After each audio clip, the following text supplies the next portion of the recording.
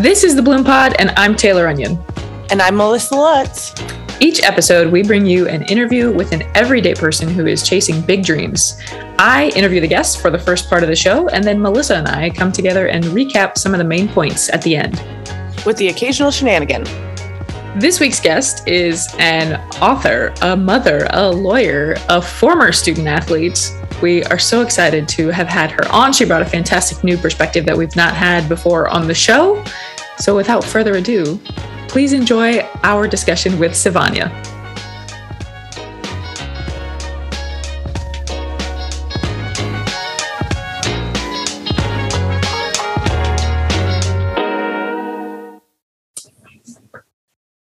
Now it's official. We are officially underway. So this is another. We had a previous episode where I said it's been long overdue. This is another episode where it has been long overdue. This conversation between the two of us. We connected earlier this year when I was in my previous role at an institution of which you are an alum.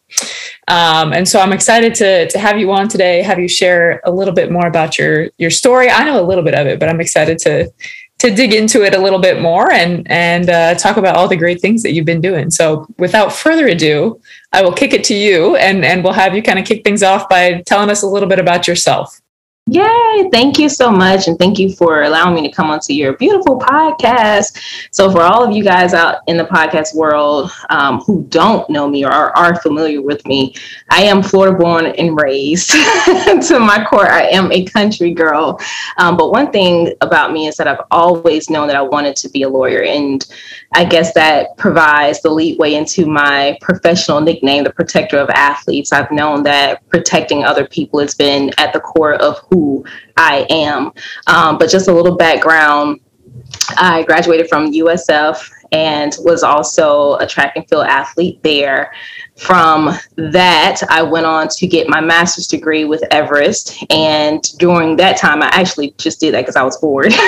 So during that time, I was applying to law schools and got accepted into law school up in Michigan and finished my master's degree the same semester I started law school. So that was extremely chaotic. Ask me to do that again in today's time, probably is not going to happen. So from that moment, once I graduated law school, studied for the bar, took it, passed it on the first try, thank God, and could not find a opportunity to work in a firm. And so that forced me to really look and evaluate not only who I was, but my self-worth, and then go out and hang my own shingle. So that's me in a nutshell. There's a lot of things that I've done, and we can dive into that if you want to, but that's the genesis of Sivonnia. I don't know that I have ever heard anybody say that they did their master's because they were bored. I don't know that I've heard that before. So I appreciate that coming from you. But so when did you were a track and field student athlete formerly. When did you first become interested in sport? At what point then does that interest in sport transition to, who you are today as, okay, I want to, mix some law into this, mix some protector of athletes into this. What does that journey look like? Yeah, my mom had us. I'm the eldest of four, and my mom had us in sports, since I can remember. So sports has always been a part of our lives. And it's hilarious for me because I was the kid who didn't want to get dirty. I didn't want my shoes dirty. I didn't want my clothes dirty. I try to keep my uniforms clean. And it's almost impossible, depending on what sport you're in, to keep a uniform clean. But sport had always been a part of my life and my upbringing. I can honestly say it wasn't until I think I graduated college that I realized how important sport was in my life. Up into high school, there were some very important lessons that I know I learned that I didn't recognize until I was a professional. Same thing with college. Some of the coaches that I've had, they're still like mentors in my life. They're fathers to me. And so it really, I think for some of our kids, when you have the ability and the option to be in sport so long as a child, you just think it's a way of life. where other people, they may not understand it the way that we do because we've been so-called this athlete for so long, but there's so many life lessons that you learn along the way, including how to be a leader. But the importance of being a leader is also knowing how and when to follow. It's learning how to, listen to directions and listen to your teammates about issues that, may occur on and off the field, right? It's about being empathetic. It's about creating this type of group collaborative network and camaraderie of people, even if you're in an individualized sport, right? Because the collective itself is still the importance, the big picture of the team. And so sport it's a foundation that I knew I had, but I didn't know I had it. And going into law, actually I went into law thinking I was going to be a criminal justice attorney. Interesting. I thought I was going to be a criminal law attorney, seriously. And it was my first year, my first full year as a lawyer, where that emotion of athleticism and wrongness, it was drudged up in me from this episode that I saw about athletes going broke. And at the time, I think I was taking family law cases because I hung my own shingle and there was a ton of people that needed family law attorneys. Nothing I wanted to do, but, Right. You got to pay the bills. Right. You got to pay the bills. You make it work.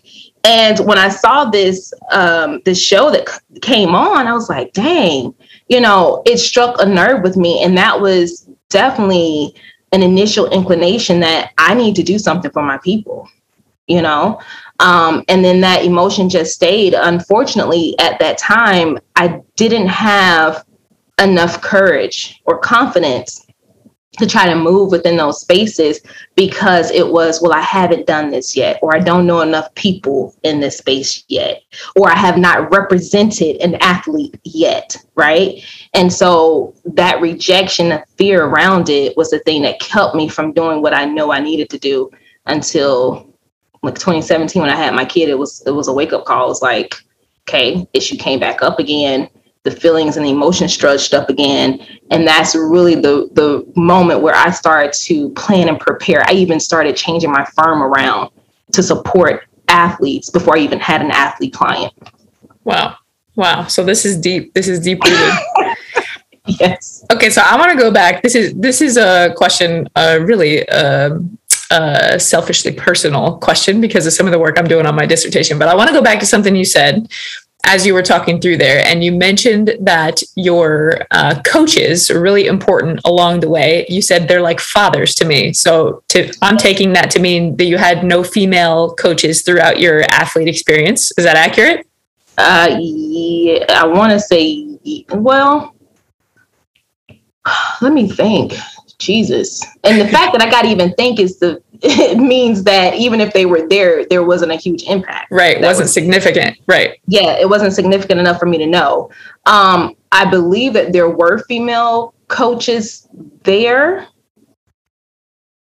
Maybe not coaching my team or the segment of my team, like my event. Right. But honestly, I can't remember.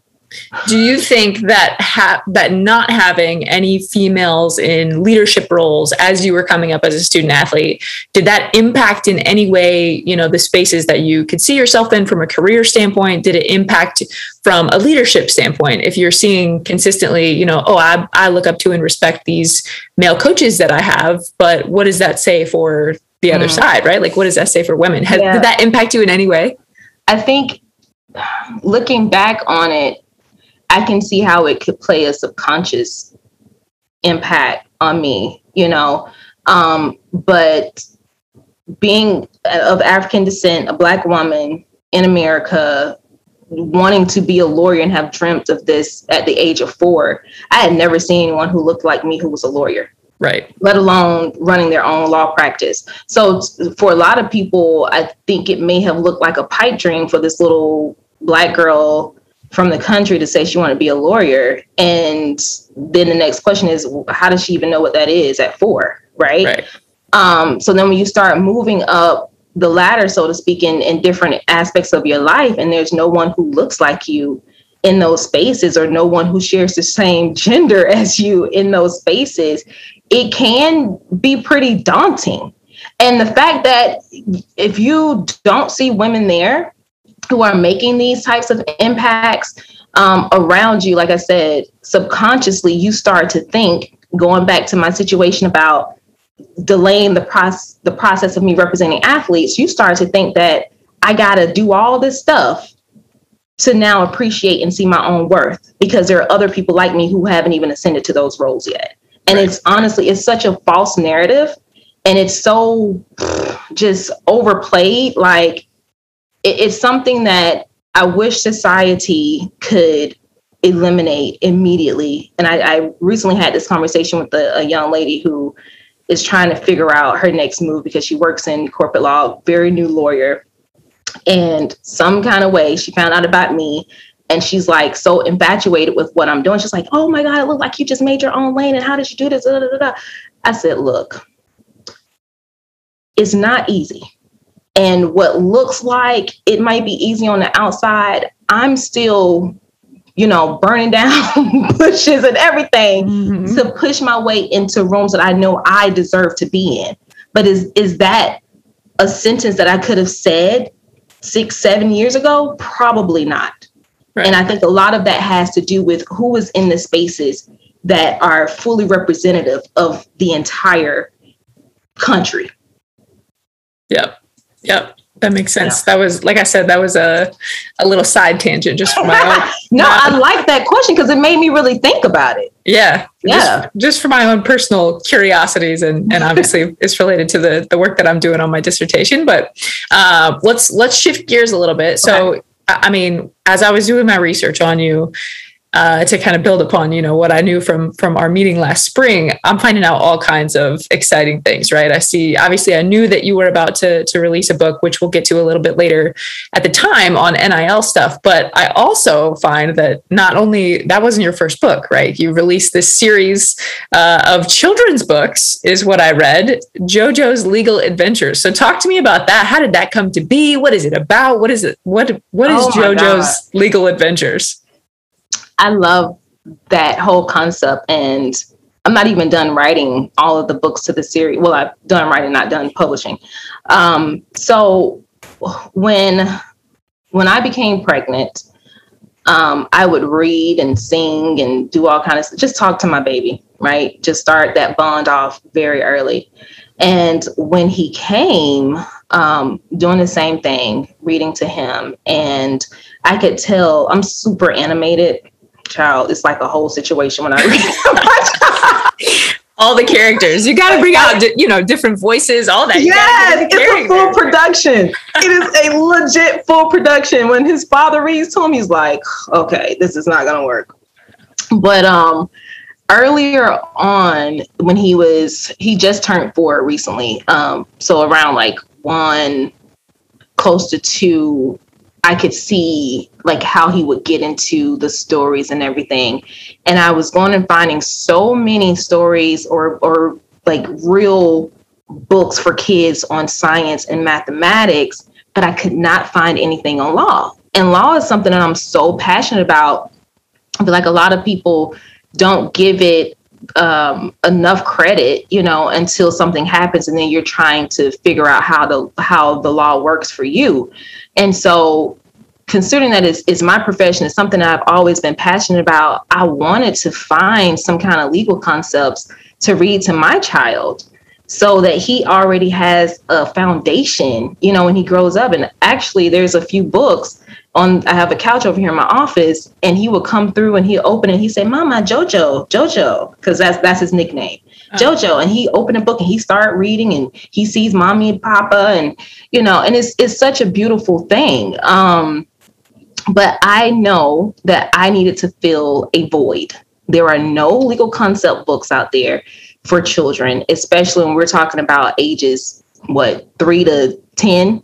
Mm-hmm. And the only ones that are out there are, more issues around government or presidents and that kind of stuff. But the problem is, and here was another issue that I was trying to fulfill, and hopefully that I am doing, is starting a conversation earlier on with the Black community around how to utilize the law for yourself. And I think for so many of us, the law is scary because the only connection we have with the law is criminal justice. Mm-hmm. That is not the only way the law plays out. But even if that is your first inclination with the law, right? If you know your own rights, if you know how the law is supposed to work, it will work in your favor because you'll be smarter because of it. Right. And so that was the whole premise behind it. Filling a void. I love it. That's more than filling a void. That goes way deeper than just that. I love that. So from a children's book to now, obviously the work that you've just done with your book on NIL stuff, let's shift gears again and talk a little bit about that. So this obviously is not a book that's for children, but it is a book that is meant to educate, hopefully, fill some kind of a void. This is a brand new topic that has run rampant, obviously, in the field of college athletics. And really, I mean, dare I say the entire country for the past, 6 months to a year. It's been insanity. So talk to me about that. What spurred, the inspiration for you to want to write a book on this topic that no one has really broached before in the college space? Yeah, absolutely. And I will look, I'm just going to say it. Ain't nobody wrote a book on NIL except for me. Okay. But go ahead. Get your flowers. Yes. So the year prior, which I was so afraid to do, going back to the fears thing. But in 2019, I was like, okay, how am I really going to position myself in the sport community to show these athletes that I am who they need? And that took me to writing What Are You Sporting About, which inspired my podcast.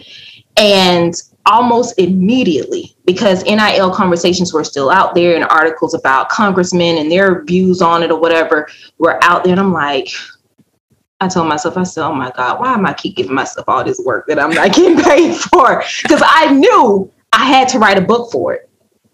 I needed to speak to student athletes. And initially the book wasn't called Athletes Making Moves. And I hired this young lady, Audra Richmond, who is, when I tell you, a beast for marketing. I hired her it was like a VIP day around marketing for my book. And she saw the original cover, the original name. And she asked me, she said, well, does name, image, and likeness apply to more than just college athletes? And I thought about it, but I told her, I say, it absolutely does. And especially from a legal perspective, it does. Everybody has name, image, and likeness, right? Mm-hmm. And how and what you do with it is telltale of what it's going to either provide you in the future. And so she gave me feedback on the cover and everything. And by the end of that meeting, the whole name of the book had shifted and changed. And I was definitely afraid to do that because I'm like, I've already put stuff out there, right. With the old cover. Like, what is people going to think about this? The whole brand creation, you don't want to lose people in the process. But it really was, you got to get the courage to just do this because it's an important subject that folks need to know about. But it's not a one-sided thing where it only stays at the college level. How do these individuals take name, image, and likeness to protect them? How do they protect their name, image, and likeness post college sports? And so what I did in this book was I started off with a personal conversation around the person, right? Shifting mindsets and talking about accountability and talking about education, but using education as a tool and a method for excelling. But it's almost like a formula because there's no way you can do one or the other. You got to do all three and you got to keep implementing them at every step and phase of your life. So now once we talk about the person, we break some stuff down, we use some case studies for athletes who have made major mistakes and caused them big, how do we now understand what name, image, and likeness is really about? And so I go into the historical issue around name, image, and likeness, NCAA, and then I take that into present day and break down statute. I only use 2 states that are very different that pretty much kind of speak for everybody else. But I break those statutes down and take the athlete on a journey of creatively thinking about legal issues that can stem from these statutes from people who are creating rules who don't know you. They don't know your situation, but how do you as a person promote your own interest, right? And so then throughout the book, there's contracts and building relationships and setting brands and examples of brands that have failed because of certain things. There's estate planning. And I mean, it's just so much in this book that I honestly feel these athletes can utilize it at this phase, beyond, whether they go pro or not. Whatever it is that you want to do, you are creating, and we do this all the time. We create intellectual property every day. You're creating intellectual property right now, but how to protect it. And most people who do well with this are the ones who get that information and start to implement it earlier on. Interesting. I think, and this is from my own perspective, so it may be skewed, but I think that the legal aspects of NIL have largely been left out of the conversations that we're having. I mean, we're focused on financial literacy and making sure student athletes know how, tax implications could impact Pell Grants and scholarships and these different things. We're talking about branding, obviously, from a personal standpoint, from a business standpoint. Those are kind of the two spaces that everybody has had their eyes on, this whole time. And I think early on, there were a couple of blanket deals for most student athletes. I remember seeing, I can't think of the name of the company, but one that was a video game company where student athletes could, come on as a player for whatever the gaming company was, and they get $20, but you have to, of course, scroll through, agree to whatever and move on. Most student athletes are not doing that. In this case, did not do that and got locked into, hey, we can take whatever and use it this way, this way, this way. But as the person on the other side of it, as the athlete, they were not able to use any of their own, take any of that content, use it for their own personal gain to boost their brand or anything like that. So I think it's again, just as you did with the children's book, it's filling a void, right? Because people aren't talking about it. Right. It's completely filling a void. And I'm glad that you brought up the intellectual property stuff, because like with branding, because I go deep into legal branding, like what is legal branding, and how do you protect all the stuff that you're creating? Because, even with those agreements that these students are signing, now you're dealing with contract law. But if you are allowing someone to take your name, and a lot of the contracts will just say name and likeness, right? So here's an example. I represent a professional athlete who had a contract come in, and there was a section in that contract that said name and likeness, and that they would have a perpetual use of this professional athlete's name and likeness, right? And perpetual, for people who don't know, is indefinite. It's forever. What kind of damage would that create for you? Right. Because now effectively you've licensed away your right, your name, and your likeness to another third party, would that prohibit you from being able to do the same with your own name and likeness later in life? And for those who have not saw this documentary yet, I urge you to go and watch the Bob Ross documentary. I'm actually, yes. I don't know if you noticed my t-shirt. I'm wearing a Bob Ross t-shirt right now. That is awesome. But yeah, I mean, that is a great documentary around building up name, image, and likeness, and how contract law comes into play, how theft comes into play, fraud, all types of things, right? Business interference. And I know the legal aspects around it seems like such a dry topic, but let's be real. If we are not finding ways to implement these conversations in the NIL talks with student athletes, we're going to have a completely different conversation when it comes to these kids being burnt. And then who is going to be the person liable for the injuries that are sustained? Right.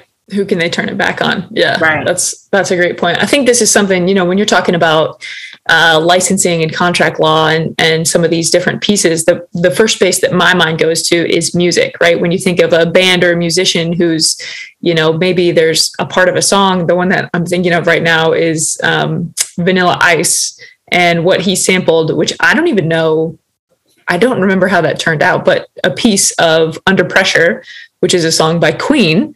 So the beginning of what the heck is the name of the song? that's like dun dun dun dun dun dun dun. You know what I'm talking about. So that's ice baby. Yes, ice baby. I'm like, man, why could I not think of this right now? So, but that's the same way that Queen's song starts off. And so there was, I think, I'm going to not speak out of turn here and say there was a huge legal battle, but I do remember there being talks about, hey, you took this, you didn't ask us, whatever. And I want to say there was a little loophole that it was like, no, mine's slightly different. Mine does this and yours does that. But that's the first thing that we think of, right? In terms of or that I'm thinking of in terms of intellectual property or sounds and those things. And it's easy to say, hey, you copied me, or hey, you took something that I created. When it comes to name, image, and likeness, that's me. Right. So it's not anywhere in my head that I would think, oh, someone's going to pirate my name, my image, my likeness. And of course we have, fraud and all these kind of things as far as name goes. But when it comes to what we're talking about with this legislation and with what it can do for college athletes, or what it can, the havoc that it can wreak potentially on their career, their future life, whatever it may be, it's just not something from a legal standpoint that most people are considering at all. So it's crazy. Yeah. And if the whole premise of, which I believe of NIL, is to help these student athletes to create a foundation to pay dividends, in the future, well, then we're kind of setting them up for failure by not having these conversations in the first place, because all we will be doing is re-perpetuating the same issues with what professional athletes have gone through. The only difference would be is that these college athletes will experience that much sooner. Right. Yeah. Exactly. Yep. Case in point, what you just said is exactly why student athlete development as a field is so, so, so important, because it is the education. It's the, and I think in general, it's the fluff, right, of the student athlete experience where, oh yeah, I learned my resume and I learned interview skills and maybe I learned the legal aspects of NIL, but that's not what keeps or prevents me from playing on the weekends. So whatever, maybe I show up for that event, maybe I don't. But I think it's going to be interesting to see how legislation like NIL, which now, in this case right now, as it is at the state level, it is literally a law. It's going to be interesting to see what that does for student athlete development. Yeah, it's going to be very interesting. And I know every state has their own take on it. Some states require athletic departments to provide personal development and finance. But if I'm just going to say when federal legislation comes down, because I feel like it's just way too much confusion for there not to be federal legislation. But when federal legislation does come out, I would hope that there would be something in the statute for legal preparation, because these kids are stepping into entrepreneur roles. In my mind, they've already been entrepreneurs because someone has given you something of value for your talent, right? But now, outside of that, you have an opportunity to build something, absolutely amazing. And who knows what your name may be worth. Right. 10 years from now, who knows what. And when we talk about likeness, we're really talking about your reputation. When people can use the likeness of you for their benefit, right? What does that look like? Right. Because you can create this entire persona that's so huge that as long as someone is connected to you, they can get paid so handsomely just because of your reputation. Right. How do we legally protect that? And then what is the professional development around those protections? And you're right, though, this is the conversation that's left out too much. And, I had a conversation with a basketball coach, and I was telling him that I'm having a hard time connecting with schools trying to talk to these kids about these issues. Unfortunately, it's going to be almost like clients who come to my firm and think that they can DIY everything. And then they have to come back and like, oh my gosh, I should have just hired you. Right. It's going to be a mess. Right. I'm curious to know from your standpoint, and we're getting into the weeds on this. I promise there's going to be a transition. We'll move into the next space, but I'm curious to know. So the biggest difference, and this is not something in my professional career, in my time as a student athlete, that I've seen. So the NCAA is the governing body of for member institutions, for those student athletes, when we talk about academic eligibility, when we talk about compliance, those kind of things, you have to check and make sure that you're good to go before you do something. With the state legislation for NIL, the way that it has come down, from what I have seen, I don't see the repercussions. I don't see the reporting. I don't see any of those things. And my knowledge is, I would say, limited to the state of Florida and what the law is here, but just because I worked here, so I'm more familiar with it. Obviously, there's different ones depending on what state you're in. But if there are no, there's not, when it's a law, like, hey, you got to wear your seatbelt, a cop is not showing up every day to make sure that I wear my seatbelt. If I'm an NCAA student athlete and I want to do literally anything wearing my uniform, saying I'm an athlete, whatever, I have to go and check with compliance. So in that sense, there is a cop showing up to check on the seatbelt from a student athlete perspective. With this legislation and the way that it is set up, because it is so different from what we've seen, from a rules and protocol standpoint from the NCAA, what happens if a student athlete doesn't get the 5 hours of financial education? What happens if they don't, follow what their state says as far as, being able to learn the educational pieces of it? But then there's also, of course, you have to report X, Y, or Z in some states. So what are the repercussions that would exist if a student athlete fails? And does that impact them? Are they now a criminal, or does that only impact their eligibility from a student athlete perspective? And therein lies the issue. Yes, exactly. Because I've literally have been reading, like, every state who has either enacted or proposed legislation, I have read like all of them. And I think Florida actually had in their statute has these workshops that the athletic associations have to do. I don't know how I remember all this stuff, but but that's the problem. It's too many. There's a lot of loopholes in the statutes. It's not consistent from state to state. And now with with states that do have these opportunities, I also think about the transferring of student athletes and what that looks like. Mostly all of them that I know of have prohibited conduct from the NCAA or similar athletic associations, and they attempt to describe what that is, but there is no law saying that they can't create their own organizational rules about what the compliance would be. But here's the problem about compliance. The NCAA and the individual schools will have to make sure that their compliance are not conflicting with what is law. What is possibly going to happen is there may be a ton of litigation that, is hitting the dockets everywhere where there is enacted NIL law, because someone said that it doesn't conflict and another person says that it does.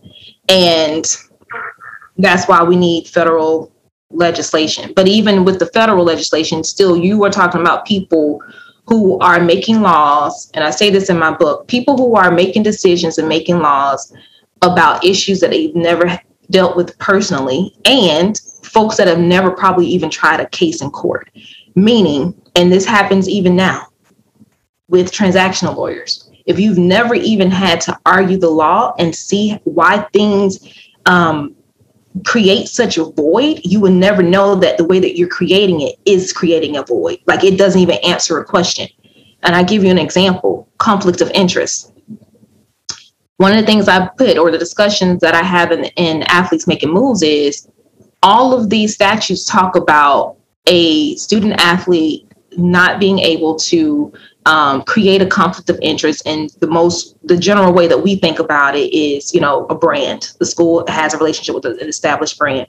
But what if that's not the case? What if the student athlete goes out and get this amazing brand, and then the school goes behind the student athlete's back and procures that brand and issue, hey, there's a conflict of interest here. You have to cut your NIL contract.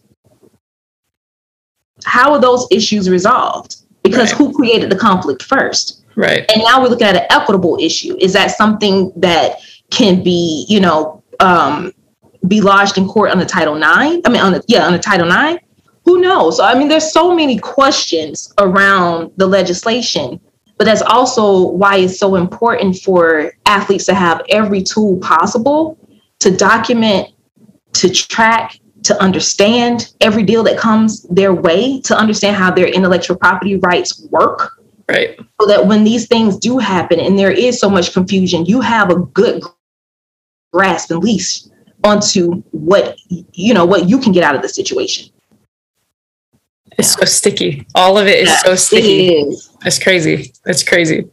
All right. So as promised, we did get into the weeds on that a little bit, which I love because it's nice to have a resident expert in the screen across from me here. But I want to shift gears into kind of the final phase of the show here. So one thing that I always ask everybody is, what is one experience or maybe a series of experiences that you feel have helped you bloom into the person that you are today?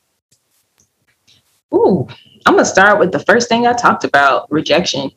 One of the greatest traits of athletes, I feel like, is you're always working towards that ultimate achievement, right? And so there's a different level of resilience that I feel like is built up into us that most people don't normally have. It's because we're always like, you know what, I got to get this regardless. And so I've come to learn that rejection doesn't mean that there's something wrong with me or that I lack value. It just means that maybe there's no fit there and that's not where I'm supposed to be. The other series of experiences is being in tune with my fears, but not being stifled because of them. I'm getting chills just talking about it because, acknowledging my fear and of writing what he's sporting about, but still moving in spite of and constantly encouraging myself and telling myself like, hey, there's no fear. Who cares what people think about it? You're going to have critics no matter what. Just do it. Just do it. And if you need a little extra comfort, pray about it. Because that's what I had to do. I still pray about stuff, but just moving in spite of fear so that you don't get stuck and stifled, because that is the thing that will kill your dreams. The fear. Yep. And then I'm going to say, lastly, to continue dreaming. I like Continue dreaming. I interviewed a doctor of leadership a few weeks ago, and he was talking about how he recognized that his dreams were the same, but they just evolved. They changed a little bit. They shifted. And I want people to know that just because things don't turn out the way that you think that they're supposed to turn out doesn't mean that your dream is actually dead. Maybe that means there's a different shift in how your dream or your purpose is supposed to work out. So follow that, be in tune with that, and just never stop dreaming. I like it. I like that a lot. I've got a magnet here that's in front of me on my desk that says, what would you attempt to do if you knew you could not fail? And I think that falls in line with everything that you just said. Girl, I like it. Everything. Yep. Perfectly aligned. So with everything that you just said, and maybe this falls into one of those categories, but what is the best piece of advice that you have ever received? I'm going to quote my high school coach again. Mind over matter. Ooh. Yeah. A classic. Very Holsley. Yep. Mind over matter. Said this to the other day. Oh my gosh. I still hear his voice when I hear that advice. I think our coaches are the only people that we hear when we're in the middle of a race. And I'm going to take this like so deep. Like our life is a race, right? And so when you can hear that one person giving you that advice, what is happening in the moment, you're focused and everything else is shut out. If you can do that in life, if you can do that in your sport, if you can do that in business, entrepreneurism, whatever, and block out all of the noise, don't worry about the rejection. Don't worry about the fact that you feel like you're not good enough. Block all that stuff out and implement mind over matter. Because it might be painful, but if you can shift and elevate your mind, you'll get through it. Yep. Shifting the focus is huge. That is huge. Okay, so last bit of the show here, and this is what we call it's sort of it's like a lightning round. So I've got 5 questions. Last one is a fill in the blank, but we also like to call it the quick peel occasionally because onion peel. You see where I'm going there. So the first question: favorite food? Crabs. Yes. Okay, this is we had a guest a couple of weeks ago who just said crab legs, so this is good. Favorite genre of music? Ooh, neo soul and acoustic neo soul. Ooh, okay. A TV show that you have recently binged? Oh, girl. Oh my God, I just watched this. Ava DuVernay created this show, and I cannot think of the freaking name of it. I was so emotional finishing up. Oh my gosh. I can't remember it, but they live on a farm. I can't remember the name of the show. Oh my gosh! Oh man, I'm gonna have to look this up now. I'm gonna have to like. Who is it? Is it anybody like notable who's in it? Yes, there is, and my butt is like running a major. Oh my gosh. We'll have to come back to it. I gotta think about it. Yeah. Okay. We'll come back to it. Queen Sugar. That's what it is. Queen Sugar. Okay. Yes, Queen Sugar. I don't know why I couldn't think of that. Oh my gosh. I literally just finished binge watching last night. I feel like that's how it works. Like you make it through and then your brain is like, we're done with this information. That's funny. Yes. Okay. Yes. 4th question. What is the best U.S. city? Best USA city. Or you know what? Favorite one that you visited? I'll probably say San Francisco. Ooh, okay. Yeah. Okay. All right. So pretty. And then last question. This is the fill in the blank. Onions are blank. Stink. Would you believe that is the first time that's been the answer? Really? Yes. Oh my God, I hate the smell of onions. Oh my gosh. And that, like, for me growing up, those were the, oh, you're making me cry, or oh, you stink. Like, those were the 2 things, right? But no one, not one time. I was the first person to say the onions stink. Yes, you are the first person. Wow. Yeah. This is great. That was a first. Wow. That's was a first. Surprising, actually. Mm-hmm.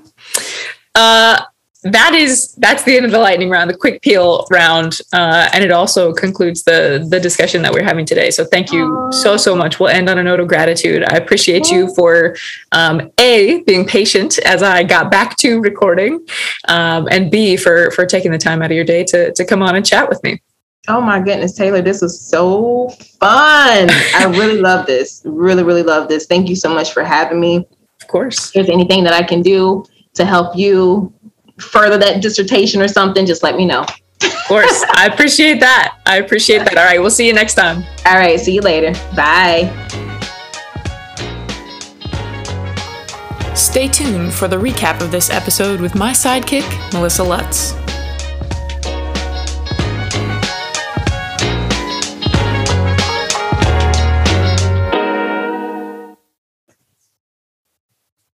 Okay, delightful. Nailed it. Now we go. Oh, we go? Now we go. Okay, the very first note that I have written down in all caps with periods in between says, this was fascinating. Yes. I will say that I was a little lost for part of it. So one of the notes I have here is NIL ? Not familiar with what is happening in the space. Tay, can you give me and our listeners a brief synopsis of the changes that are happening and why this is being talked about now? Because for someone who doesn't work in athletics, and as many of our listeners may not, this is not a term I'm actually familiar with and don't know what changes are occurring, why this is a hot topic of discussion.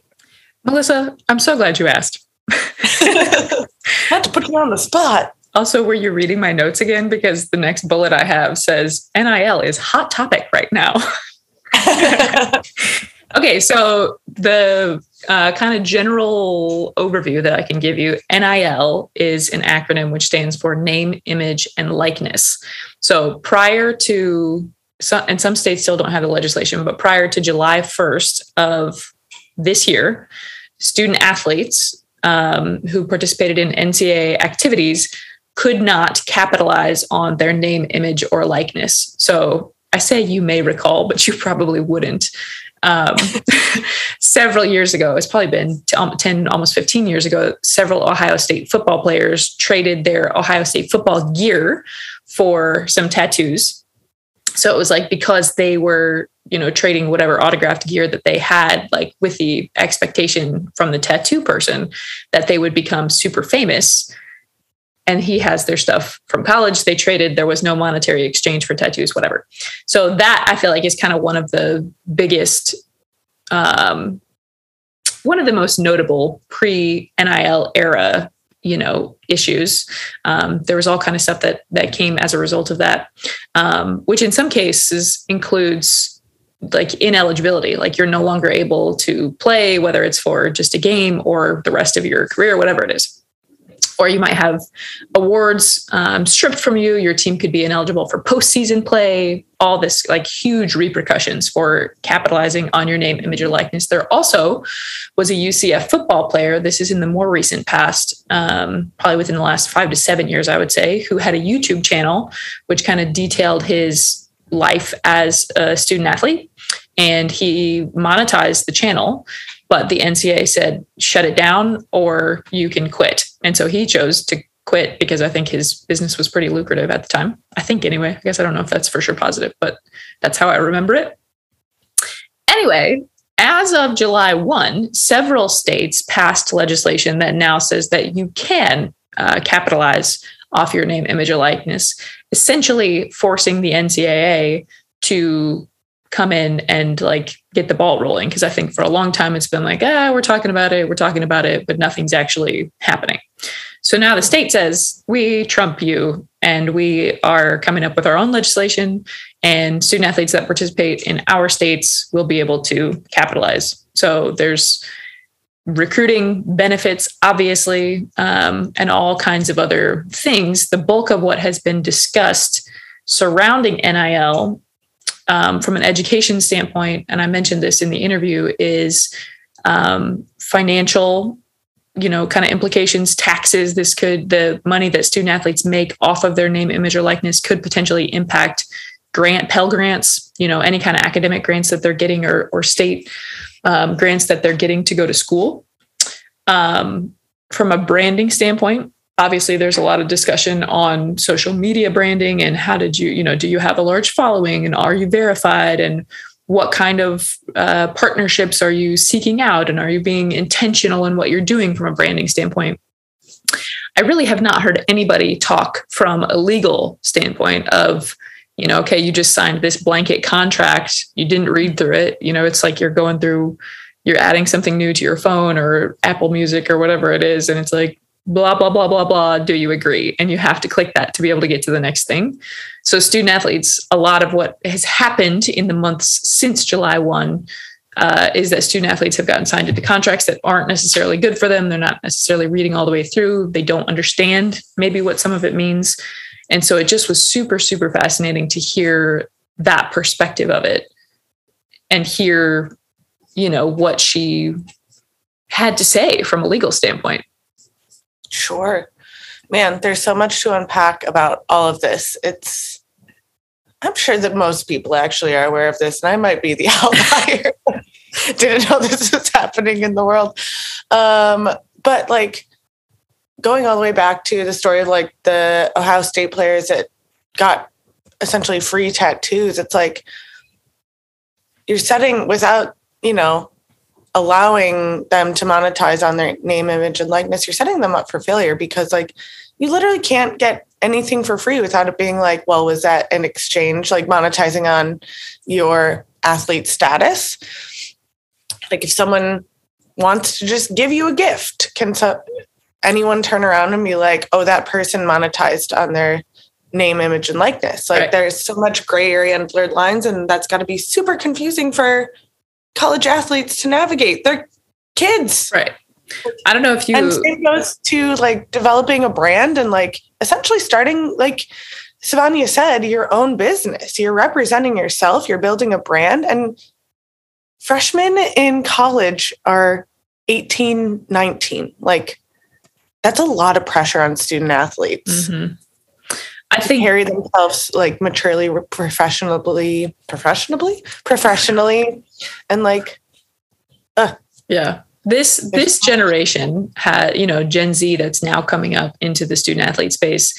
I think they have more knowledge and more awareness as it comes to social media because they've been using it way longer than we have. I mean, for us, I'm thinking back to college and social media. Instagram, obviously Facebook existed. That was high school. Instagram definitely existed when we were in college, but I wasn't using it to build a brand. I was using it to post a picture of us at Legends on a Tuesday night during Ride the Rail or whatever it was. And so I think about these kids now who have millions of followers on TikTok, on Instagram, whatever. And it's all visual, right? Like there's not a lot of, I don't see a ton of NIL deals happening. I see about them. I hear about them from Twitter, but I don't see them happening on. Do you know what I'm saying? Whereas there's a deal to post a picture of you holding, I think it was a football player holding some kind of iced tea and then it's like ad, I love this tea, whatever it is. You know what I'm saying? I'm not seeing that as much in the Twitter space, but it just is, gosh, I mean, such an interesting thing. And I don't know, you probably don't remember, but I mean, when Aaron and I. Why do you assume that? Well, it's just like a very specific thing that we were concerned about, but it would be like, if there was something for free or an event for free, we would have to stop and consider like, okay, is this free for all students or are they allowing us free because we are volleyball players?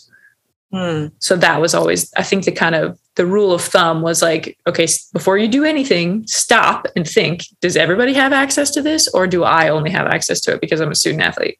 Which is bonkers because then you think about the academic support we receive, the gear that we receive, et cetera, and all those things are like enveloped into the student athlete experience and not everybody has access to them.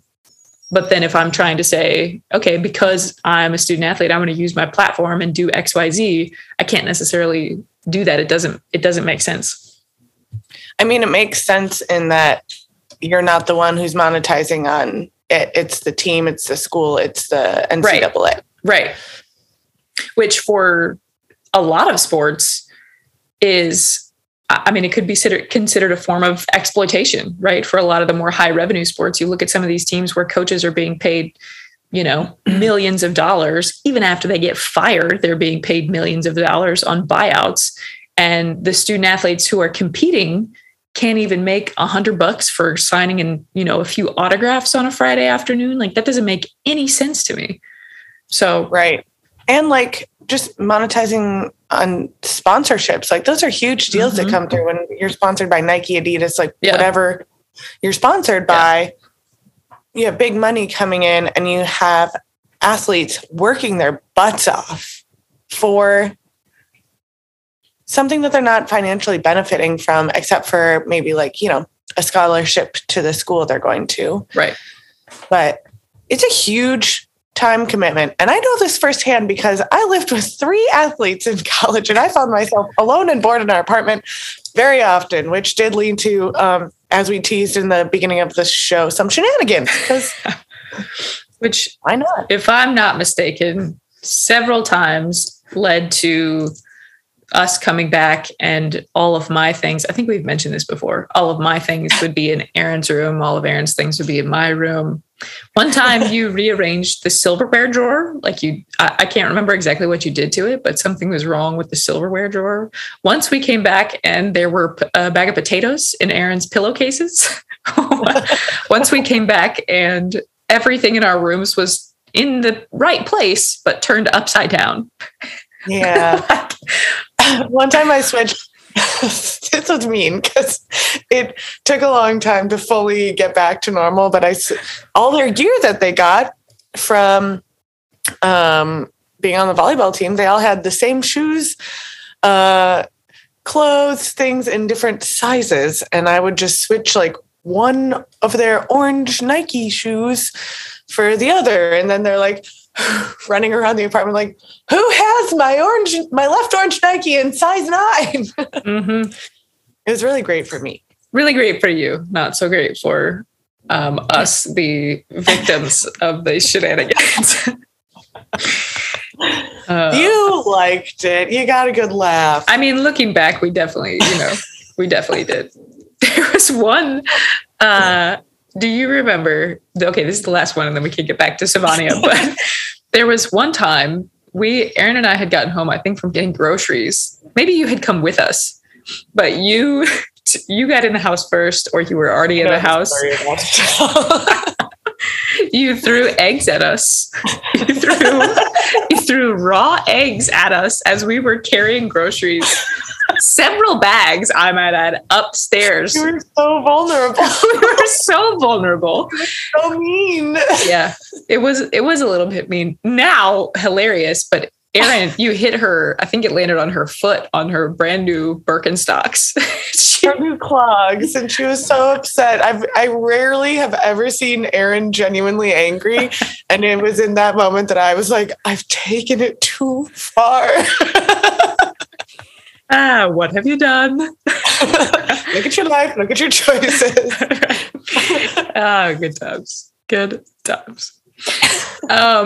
Okay, so the next note after I made it past a little bit of the NIL stuff, and I come back to it later in my notes, I will have you know. But she mentioned something about when she was talking about, I can't remember if it was like intellectual property or branding, maybe as your name. I can't remember exactly what it was that led us to this point of discussing Bob Ross. I had on, just what a coincidence that day, I had on my Bob Ross t-shirt. Now, I also would like to show you, I do have a Bob Ross bobblehead on my desk. Wow. He talks. I have a Bob Ross t-shirt too. Does everyone in the world just own Bob Ross t-shirts? Is that a thing? Or is that unique to us? It might be unique to us. I was going to say that it seems a little bit like I might be obsessed with Bob Ross, but this was just a weird gift. And I just really like the t-shirt because it looks like he's in space, but he's painting. Ooh. I have one that it's his face, but it's made up of like trees. Ooh. And then it says happy little trees underneath. Okay. Can you hear him? He talks. Are you ready? We'll find out. Ooh. Honestly, it just sounds like static. He might be broken. I should look into that. I think he said something about a happy little brush. Anyway, poor Bob. The documentary that she mentioned, though, sounds super, super interesting. But anyway, that was... we could have a Netflix watch party and watch it together. Wow. I think I just discovered that last night. I think I did know that. Oh, guess who has waken up from his nap again? Oh, Bear. It's Bear. I'm finding new ways to connect with humans. I don't think we mentioned this on the last one, but I am currently quarantining in a hotel room in Rhode Island. So I've been stuck here for, day 5? Mm.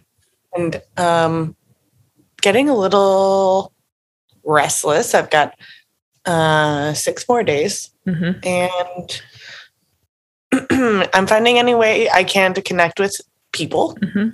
including forcing them to watch shows they don't want to watch with me on Netflix. Mm-hmm. That's a fair way to force them, I think. This time you've had has allowed us to record recaps on a pretty regular basis, which is nice. Unfortunate that this is the way that it came to be, but nice for us to spend some time together. Yeah, I feel like I've been reconnecting with people. I talked to, I'm getting off topic here, but I've talked to like all my aunts on the phone for like an hour at a time, and my grandma and you and Erin and my mom. And wow.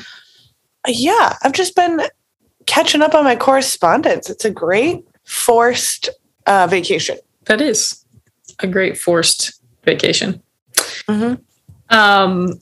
Okay, so the next note that I had after Bob Ross was about Ice Ice Baby and Vanilla Ice that we talked about with the essentially musical, royalties issues there.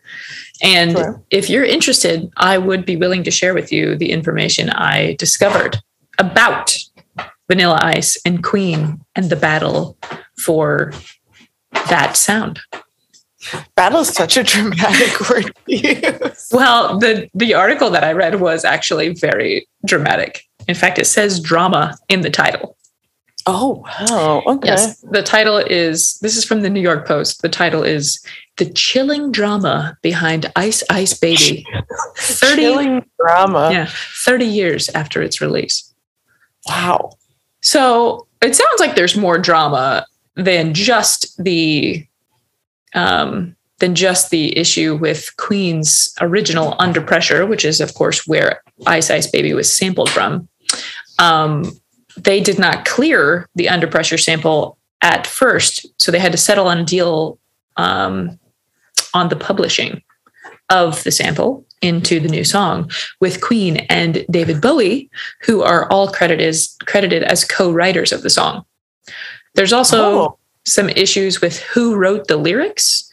Turns out the guy who got that sample, and I can't remember his name. Here it is. Floyd DJ Earthquake Brown. What a name. I know. He's the man responsible for sampling Queen and for sampling that bass line and adding it to Ice Ice Baby. He, I don't think, is credited as the producer for the song, despite the fact that he was. There's also some issues with, who wrote the lyrics. It is a bit of a chilling drama. Wow. Mm-hmm. You know what I took away from that story? What? If ever I have a kid, I'm going to give him a DJ middle name. Set him up to be a DJ. What would your name be? I don't know about mine, but I'm thinking like why is Stevie Del Rio? Stevie Del Rio. Yeah. What came to mind for some reason, no reason whatsoever, is Tommy DJ Snizzle Snaz Lutz. Snizzle Snaz. I don't know why. I 100,000% thought you were going to say Stevie DJ Del Rio Lutz. I like that. Yeah. Do you give them the background story on that? Is that too long of a tangent? It might be too long. The short story is that for some reason, one of our friends, we've always said that she would name her children Stevie Del Rio and something else. And I don't even know why. She said she liked the name Stevie and we needed to come up with a middle name, and we were pointing at things on a map and we thought Stevie Del Rio sounded nice. And she said we've ruined the name Stevie for her. Why are we so strange? Why do we ruin everything? Yeah, this is why we can't have nice things. Okay, so nice. So, I stand by that. What? That Stevie Del Rio is a nice name. I think it is too. It rolls off the tongue nicely. Mm-hmm. It could be like a famous name, like Stevie Del Rio. See? Yeah. Okay, let's bring it back. Let's start this conversation with her again and really advocate for Stevie Del Rio. I think we should. Okay, back to Sivonnia. I don't even know how we got there. Back to never know Sivonnia. how we get where we are. Right.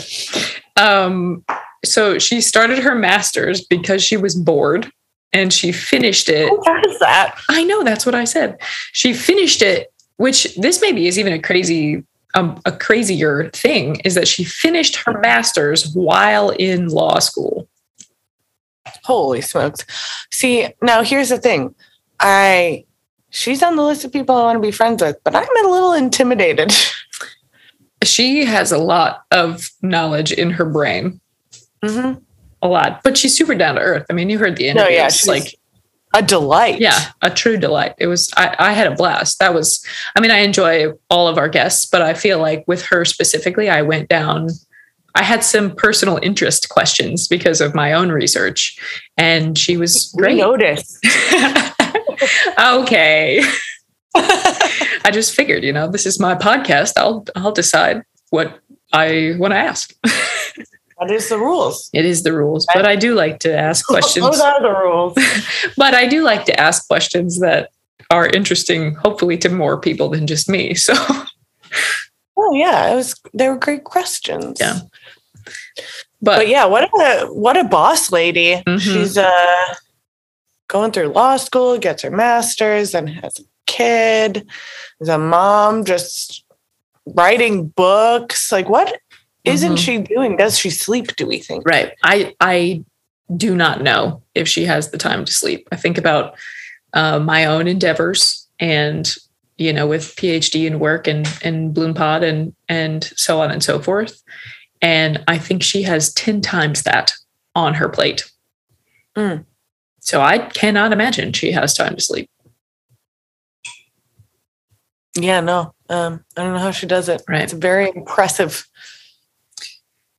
That makes me think of somebody put that we all have, like Beyonce also only has 24 hours in a day,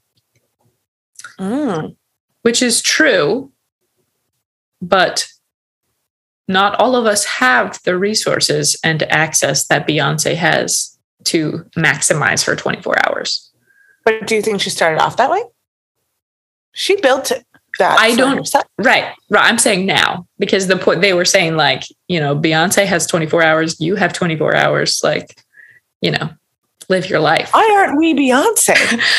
We could be this generation's modern day Beyonce. Not that she's like older, outdated or anything. I take back.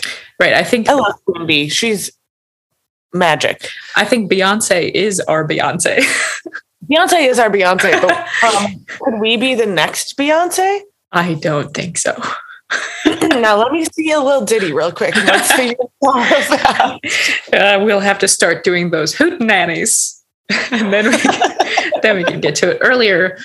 So everyone is aware, Melissa wanted to change the intro from shenanigan to hootenanny, but after a quick Google search, we learned that a hootenanny is a small gathering complete with folk music and occasional dancing. Which I thought might spice up the podcast a little bit, but Taylor disagreed. I wasn't opposed to it. I said maybe we should change the name to Hootenanny. I like dancing and music. Great. All right. Next week on Hootenanny. Good times. Okay, but how do we get our hands on JoJo's Legal Adventures?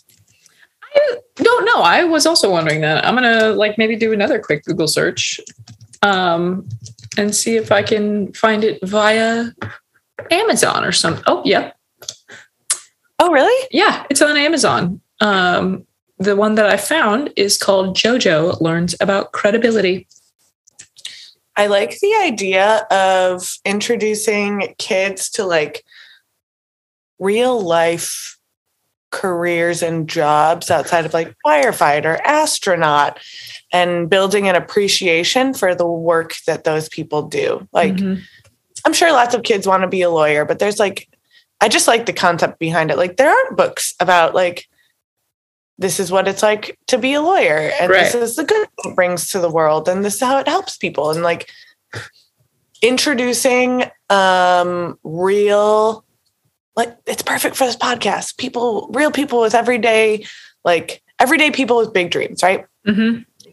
The idea of bringing a more real perspective to the career paths out there at a younger age and developing an appreciation for jobs that don't necessarily have an appreciation is a really cool concept. Yeah, I agree. I do feel most people as children, it's I want to be an astronaut or a doctor or whatever, but lawyer's not something you decide on until later in life, I feel like. Yeah. It's a cool concept. There's also one about voting I just found. I'm sure there's more. It's a series that she's, I think, still continuously working on from what it sounded like.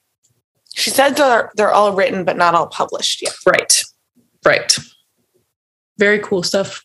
And neat that it was born out of, essentially conversations and education she was doing with her son. Yeah. And also neat that he gets to see himself in the books. I love that. I know. That was pretty cool. My next notes, again, I told you I would revisit NIL. So if you have something else that you'd like to recap, please feel free at this time. Nope, we can circle back to NIL. I've just got a smattering of other notes here. One just says rejection. So we can skip that one. What do we think that's about? Because you asked her what things she's been through that have helped develop her into the person that she is. rejection, and she gave advice to continue dreaming. And that's when she segued into like mind over matter. Anyways, I'm just recapping at this point. Let's go back to NIL. I mean, really what I had written down was just that it's not for college athletes. It is new. I think the way that it has been represented in the media is like it's this brand new thing that nobody knows anything about, but it's been around for quite some time for professional athletes who have been partnering with brands for, I don't know, decades. I'm trying to think of something specific. Michael Jordan and Gatorade, Serena Williams and Nike, I feel like. Lots of stuff. The most recent one, which I just posted about this recently, some of the more interesting NIL deals that were kind of born out of just saying, hey, I'm interested in this. She was in I don't know if you've seen the commercial for, I think, DirecTV, where the guy's going back and forth. He's like, watch, I can switch channels so easily. Serena Williams in tennis, Wonder Woman, Serena Williams, Wonder Woman. And then all of a sudden the channels merge and Serena Williams turns into Wonder Woman. And now a comic book is being created based on that commercial, which I think is really cool. That is cool. Yeah. There's also this you will appreciate, I think. You like Doritos. Know me well. There was I think she was an Olympian. She ran during the Olympic qualifier, and she ran with Doritos Cool Ranch earrings in, and either had previously had the nickname, I'm not sure, or earned the nickname Christina Cool Ranch Clemens. And then Doritos, of course, saw that. She now, I think, is a brand ambassador for them. They made her like a Wheaties box, but a Doritos bag that she's on, which is super cool.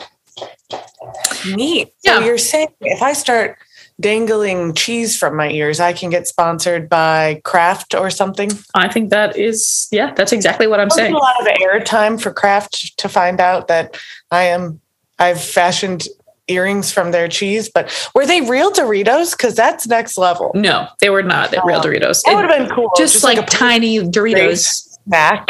Like that wouldn't stay on your ear. Why? She's running real fast. Yeah. She would have to move slow. Also, just last night, why I'm on this weird tangent of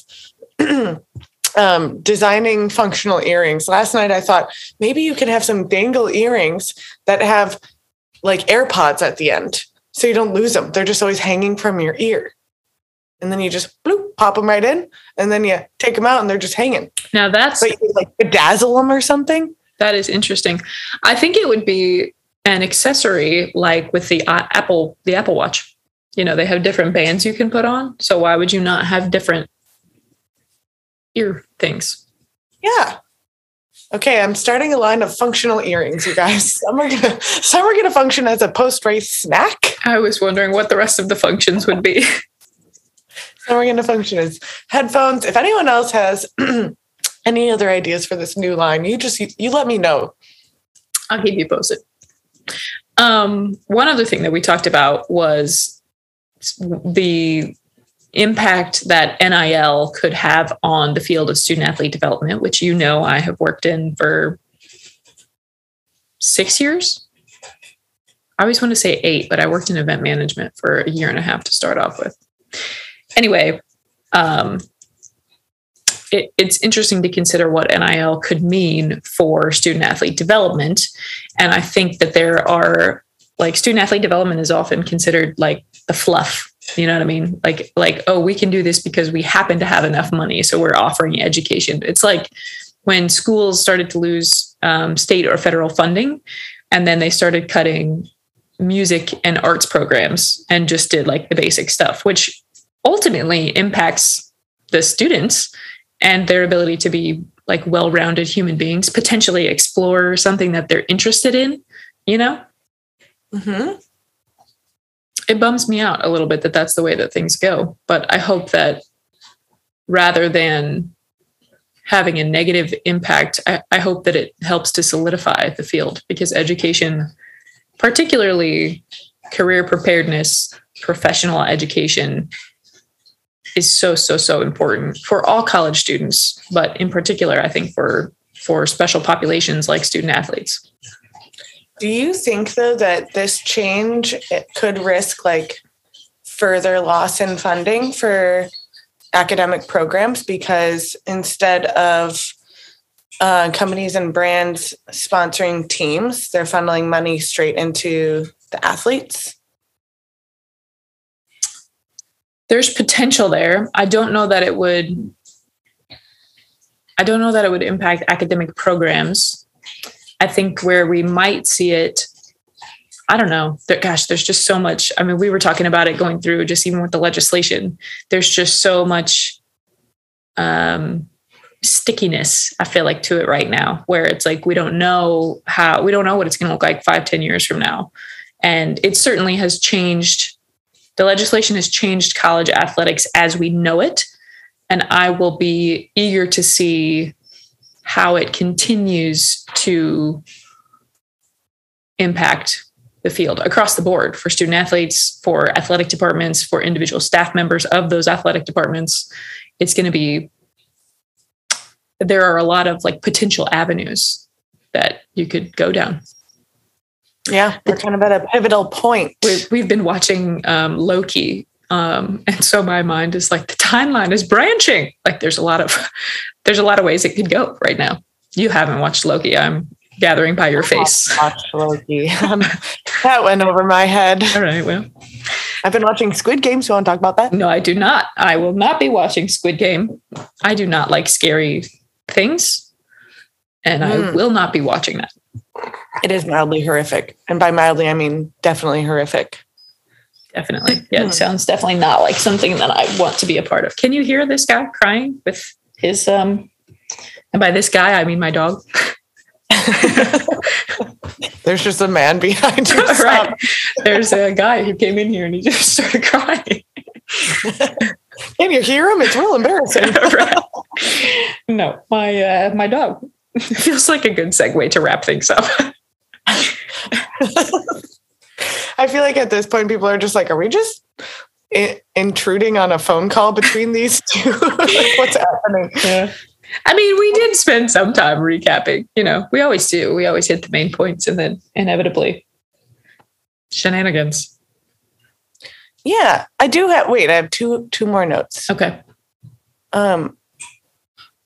I liked the statement that she made about being in tune with your fears and pushing through them so you don't get stuck, because that's the thing that will kill your dreams. Like that statement right there is like, I think we all experience that at some point where we're like, we know what we want to do and we don't have the confidence to push through the fear of failure. And one of her points is that rejection can really shape who you are and change your perspective on the world. So like, why are we so scared of rejection and failure when it's a really great growth opportunity, but we hold ourselves back?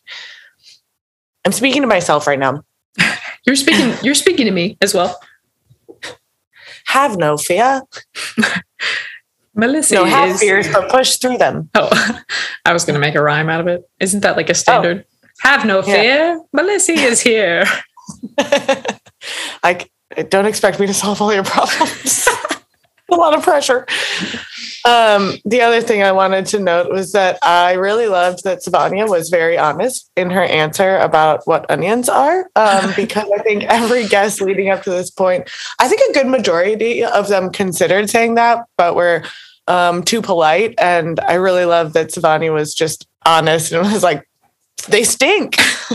That literally was the last note that I have, which I thought was hilarious because literally no one has said that. No one has said just straight up that onions stink, but it did remind me of championship baker Juliana Jung, who said that onions are scary. Almost as that was an unexpected answer. It was. That caught me way off guard. Ooh. Mm-hmm. Oh, never mind. I've been thinking maybe it's time to switch it up for that question. Do a new fill in the blank. Maybe they can ask us what they really think of us. And by they, I mean you. That's not a fill in the blank. Or unless I just was like, Taylor is. What do you feed our egos, you know? Yeah. Or keep us humble, depending. Very true. If you applied some of the answers that we've gotten about onions to us as individuals, I mean, we are delightful in the right dish. Right. We are. Not for everybody. Somebody said useful. Yeah, not for everybody, but useful, I think. I'm losing all the words. Obviously, we have stink and scary. So those are things to consider, but perhaps it's time to change it up, to ask a new fill in the blank question. You always leave us with fun projects for the next week. A new section. Okay. I'm going to go ahead and take this opportunity to sign us off. Did you have anything else you want to say? Nope. I just was going to say, and with that, let's close it out. All right, friends. Thanks for listening. And that's the way the onion peels. Thanks for joining us. We're so excited to have had Sivonnia on. As I mentioned, we'll see you back next week with another fabulous guest. We are so excited to have them on. We'll see you then.